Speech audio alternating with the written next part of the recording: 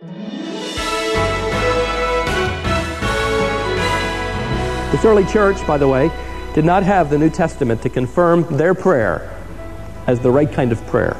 They didn't have theological volumes on the sovereignty of God. They didn't have centuries of church practice and faith to set the example for them.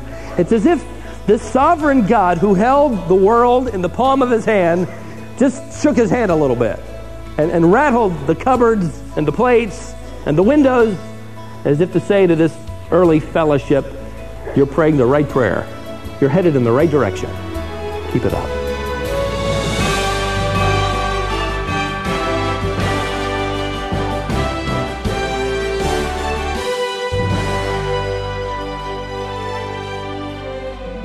It was important to the members of the early church that they live lives pleasing to God. They were excited about their salvation, and they wanted to do all that they could to live in obedience to God. They understood something that we need to understand today.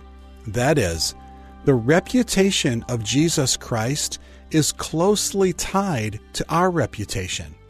The way we act is a direct reflection upon our King.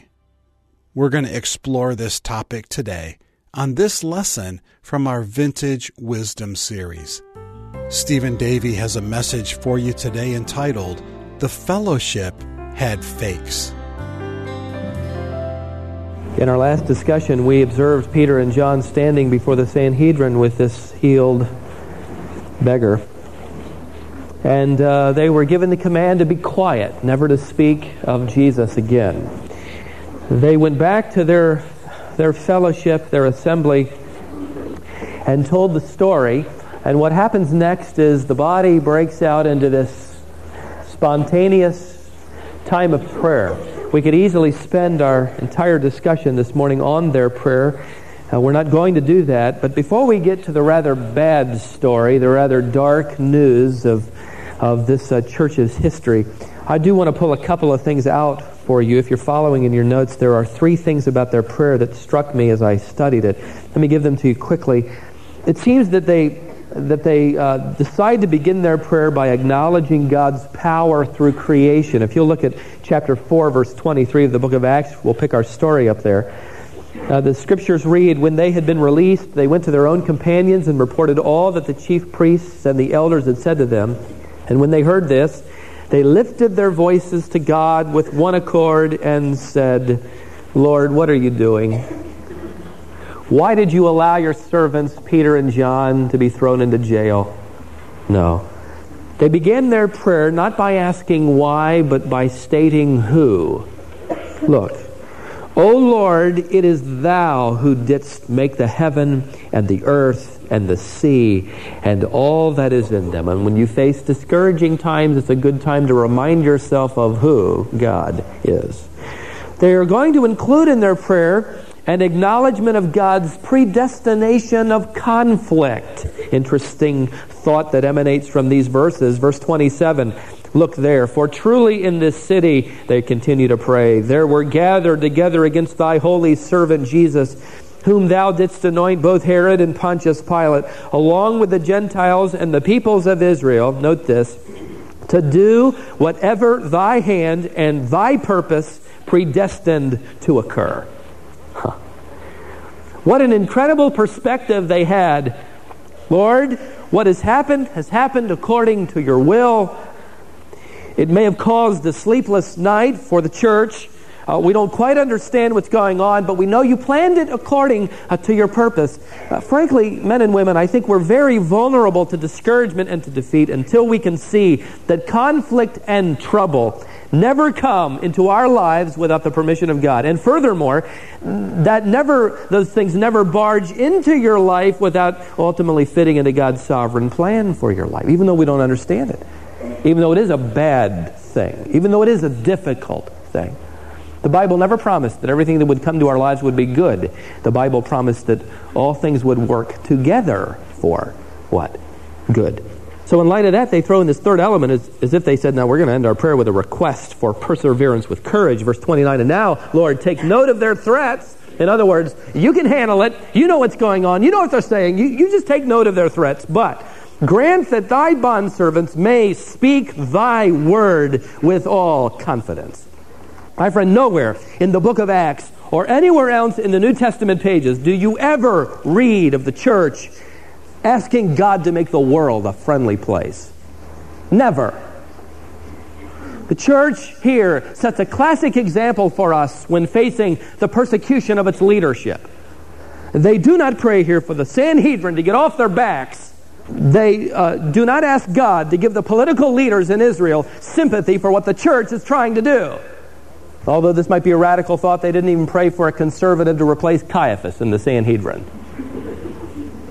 Here's a classic example of a church under persecution, as it were, asking God not to clean up the fish pond wherein they swam, but to give them courage and boldness to fish, to rescue fish from that putrid society and rescue them for the clear, pure water of the kingdom. That's what they were praying for here. Grant that thy bondservants may speak thy word with all confidence. Now notice verse 31. And when they had prayed, the place where they had gathered together was shaken, and they were all filled with the Holy Spirit and began to speak the word of God with boldness. I love this. This early church, by the way, did not have the New Testament to confirm their prayer as the right kind of prayer. They didn't have theological volumes on the sovereignty of God. They didn't have centuries of church practice and faith to set the example for them.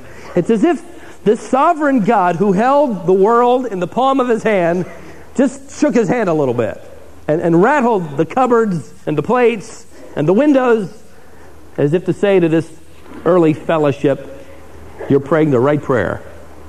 You're headed in the right direction. Keep it up. I think that this church at this moment in time is invincible. Verse 32 says, the congregation of those who believed were of one heart and soul, and not one of them claimed that anything belonging to him was his own.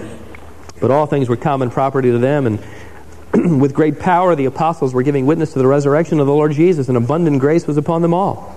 For there was not a needy person among them, for all who were owners of land or houses would sell them and bring the proceeds of the sales and lay them at the apostles' feet, and they would be distributed to each as any had need. Now this is not communal living. This is community living. You can't sell something you don't own. But as the needs arose in the body, those who had assets would sell them and bring the money and lay them at the apostles' feet so that the needs of others would be taken care of. This is a challenge for the church today.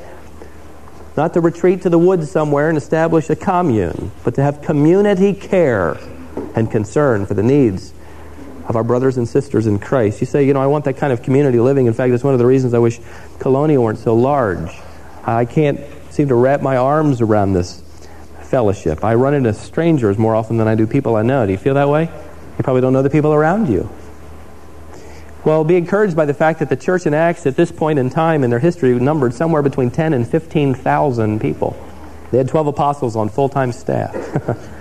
And they were about to enlist an entire body of men that probably established the diaconate that would do nothing more than administrate the financial needs of just the widows. There were so many of them.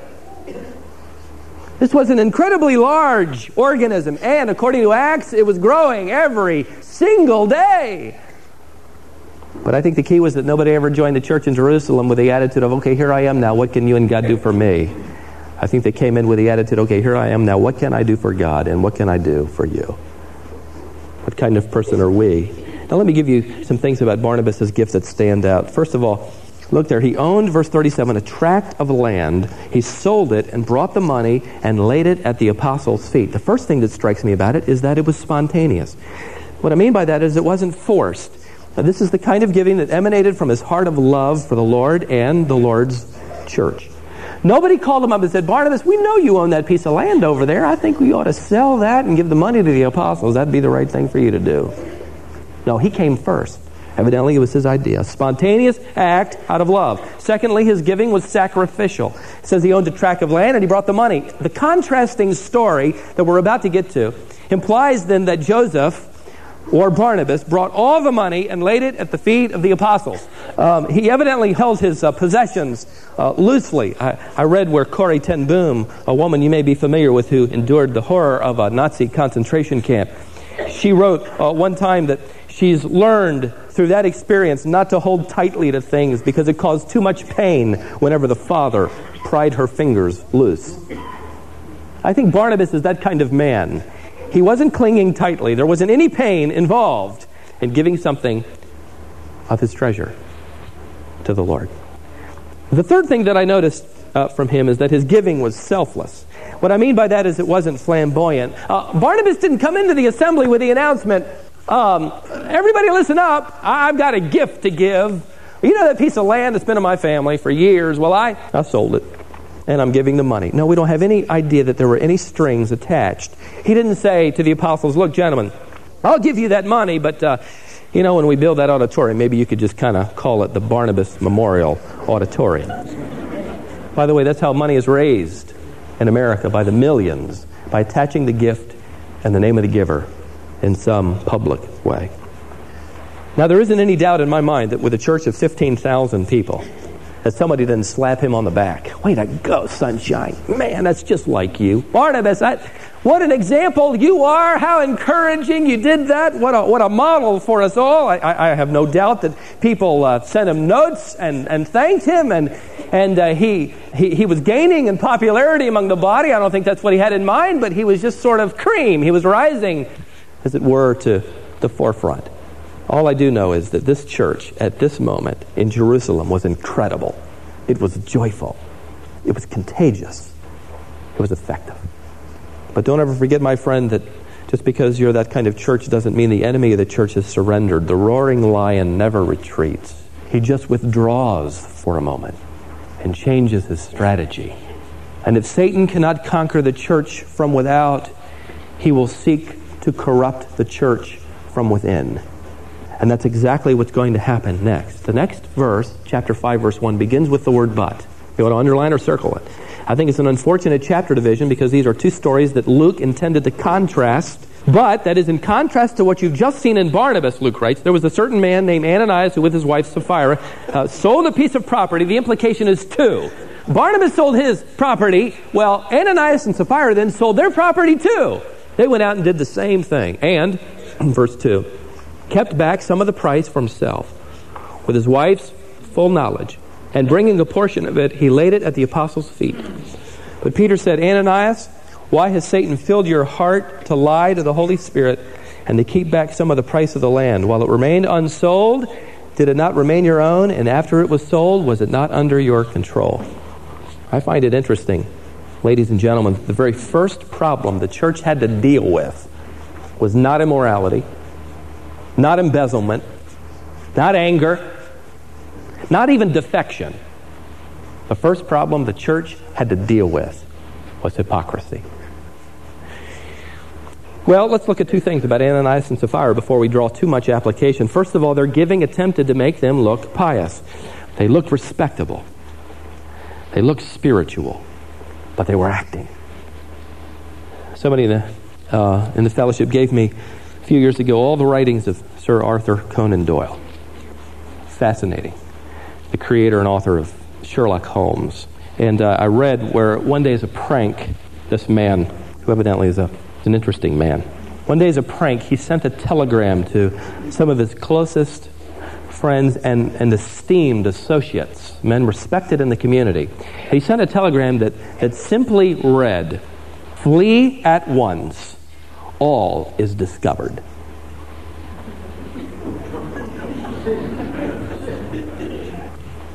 Within 24 hours, 12 of them had fled the country. What if you got a telegram like that simply said, "You've been found out"? What would go through your mind? Their gift-giving, secondly, overlooked God's perceptiveness, which is really interesting when you think about the fact that they had been in the prayer meeting that had acknowledged God's sovereignty to take note of the threats of evil men outside the church. Now, if God could take note of the evil outside the church, wouldn't they think that God could notice evil within the church? Of all the things they were, what they weren't was bright.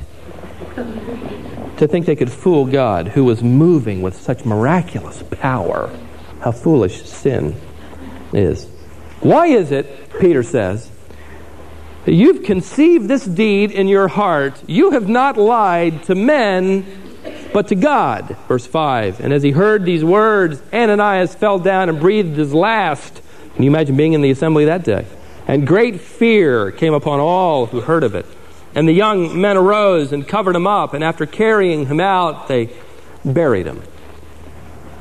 Now, verse 7 reads, there elapsed an interval of about 3 hours, and his wife came in, not knowing what had happened. And Peter responded to her. Now stop there. That indicates that she said something for him to respond to her. Luke doesn't tell us what she said. But can you imagine the scene here? Can you imagine she's entered, and it's been 3 hours between the time her husband had come and all that had occurred. This was part of the plan. You see, they wanted prestige and appreciation. They wanted acknowledgement. They were trying to get to the top, as if there was any top to get to. And so they planned it so that it wouldn't look anything like they were after attention. So I'll tell you what, honey, you go ahead and you take care of it, and then I'll come 3 hours later, real nonchalant, and just join the party. She had no idea that they just buried her husband. She had no idea that for 3 hours the church has been mourning the loss of its brother. She had no idea the church is still reeling from the swift punishment of God and discipline in the life of one of their own. And here she comes, and I imagine people all around the assembly kind of quieted down, wherever they were, a large house or outdoors. And I imagine she noticed that as she walked in, maybe she thought they were quiet and they were all looking at her because of the gift that had been received, and this was now the admiration that she and her husband had wanted. She was now on center stage, her mask firmly on. She doesn't see her husband anywhere. Maybe she looked around as she walked toward the apostles. Maybe she thought, well, they've probably already taken him and they're in some closed-door meeting developing strategy with other leaders for the church. Maybe with some kind of contrived humility and sweetness, she said, have you seen my husband? Has he given the gift? You know, our sacrificial gift to the church, and how we love the church. We love this church. We're so happy to give what we gave. Something related to that was spoken by her, because Peter then responds, point blank, Sapphira, did you sell the land for such and such a price? Now that's a strange question. Stop. Why would he ask her that? Surely her mind now begins to wonder. Did Ananias change the story? Did he forget the price that we'd agreed upon? Did we tell the apostles? Did he make it larger because of their approval? Did he minimize it? Why would he ask me about the price of the land? That doesn't fit this scene. And maybe at that moment the Holy Spirit prods her heart. Tell the truth. Stop acting. And she said, maybe after a momentary pause, yes, that was the price. Then Peter said to her, why is it that you've agreed together to put the Spirit of the Lord to the test? Behold, the feet of those who've buried your husband are at the door, and they shall carry you out as well. And she fell immediately at his feet and breathed her last. And the young men came in and found her dead, and they carried her out and buried her beside her husband. Don't ever forget the potential price for wearing a spiritual mask, is the lesson the church in Jerusalem learned that day. 2 fresh graves were worth 1,000,000 sermons on honesty. Why would God move with such swift response? Maybe this context will help a little bit, but I was helped by some of my friends in my library who talked about how when Israel first moved into the land, they first entered Canaan, the first thing they had to deal with was deceit. As Achan stole what had been forbidden and he hid it in his tent, God moved swiftly and taught the nation the importance of integrity and authenticity as his people.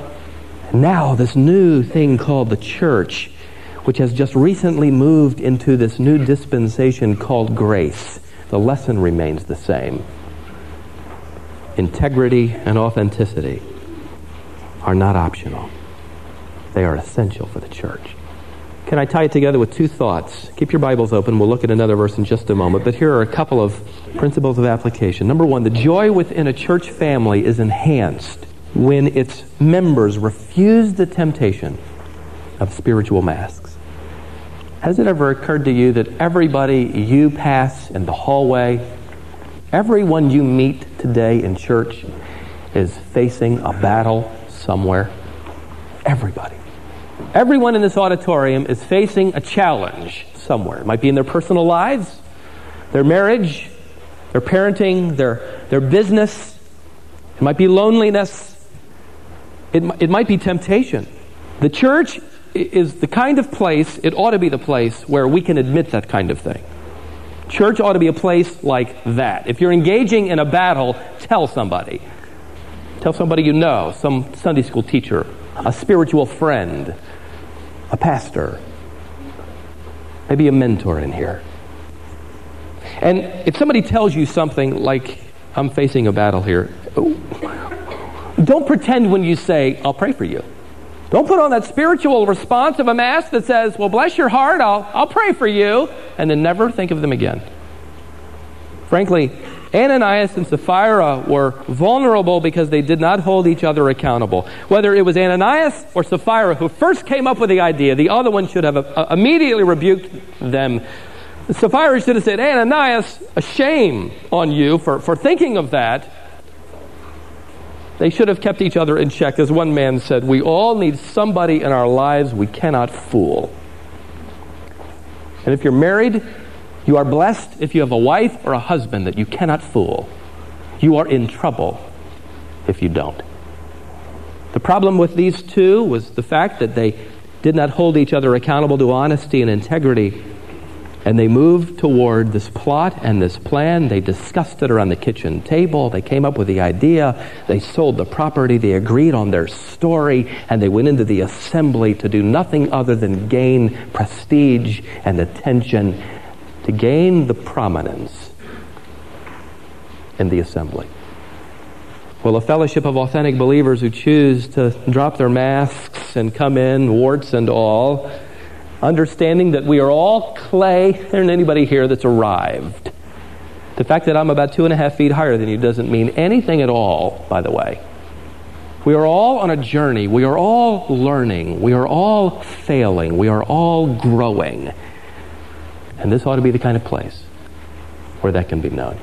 Second, the effectiveness of a church family is empowered when its members reflect the character of its Savior. And I say that simply because integrity and evangelism are powerful companions. In an age where our American culture is asking for a model, is asking for something authentic, where we're real people. At this moment in our lives, ladies and gentlemen, the church has slipped down somewhere in the list as the people that could provide the model. We, as one man wrote that I've quoted before, who used to tell the world to repent, are now being told by the world that we ought to repent. Have you ever thought about the fact, though, ladies and gentlemen, that the reputation of Colonial Baptist Church is whatever your reputation is? How are we doing? Is this fellowship a place of integrity? Is it clean? Or is it off color? Is it humble? Or is it power hungry, racing for another rung of the ladder? Is it credible or untrustworthy? Is it pure, or does it have a dirty mouth? Well, let's forget Colonial for a moment. The reputation of Jesus Christ happens to be what your reputation is in the world. Wow. How's he doing? Notice verse 11. Here's their reputation. I find this fascinating. And great fear came upon the whole church. Now, this is unfortunate in a way, because in the previous chapter you had the words great joy, great rejoicing. Now the words great fear. But notice this. Great fear came upon the whole church and upon all those who heard these things. Skip to verse 13. But none of the rest dared to associate with them. However, the people held them in high esteem. Where are you going to church? Well, I go to the church in Jerusalem. Oh, you do? I wouldn't join that church if you paid me. Why not? Well, you know what they do to liars over there? Just boom. Funerals. They don't put up with dishonesty there. It's what I've heard. You can't be a fake in that fellowship. How do we gain that kind of esteem from the watching world, where there is a sense of awe and respect? because we have gained such credibility. Well, I'll tell you, we will not gain that by going on a witch hunt within these walls for all the hypocrites. Line them up and shoot them. We'd all have to stand in that line. We gain that kind of credibility and esteem. God through us creates that kind of awe as we establish the credibility and character of our own personal reputation. And as we join together, the collective sense of your character and reputations establishes a church that's known for its integrity and honesty and purity. That when you say you'll do something, you do it. That when you fail at something, you admit it. That you're not clawing and scraping over and above everybody else. That you have a sense that God is at work and you will settle for nothing less than the holiness and purity of God to so establish itself in your character that it emanates from you before a world that's needy and watching. So we start with ourselves. Let me read you the words that were found on a tombstone. An Anglican bishop was buried in Westminster Abbey a few generations ago, and I think these words sort of sum it all up. This is where we start. This is what we're to do. Listen to this. When I was young and free, his tombstone reads, and my imagination had no limits, I've dreamed of changing the world. As I grew older, I discovered the world would not change. So I shortened my sights somewhat and decided to change only my country. But it too seemed immovable. As I grew into my twilight years, in one last desperate attempt, I settled for changing only my family, those closest to me, but alas, they would have none of it. But now, as I lie on my deathbed, I suddenly realize, if I had only been changed, then by example, perhaps I could have changed my family. From their inspiration and encouragement, I would then have been able to better my country, and who knows, I may have even changed the world. Where do we begin? We begin with the person seated in your seat this morning. That's where we begin.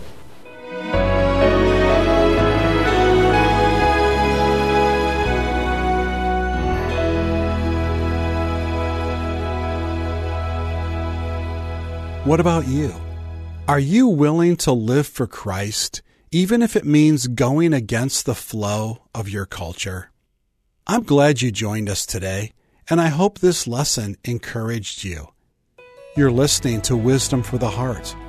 We've gone back to the archives in our Vintage Wisdom Library to bring you this lesson from the book of Acts entitled, The Fellowship Had Fakes.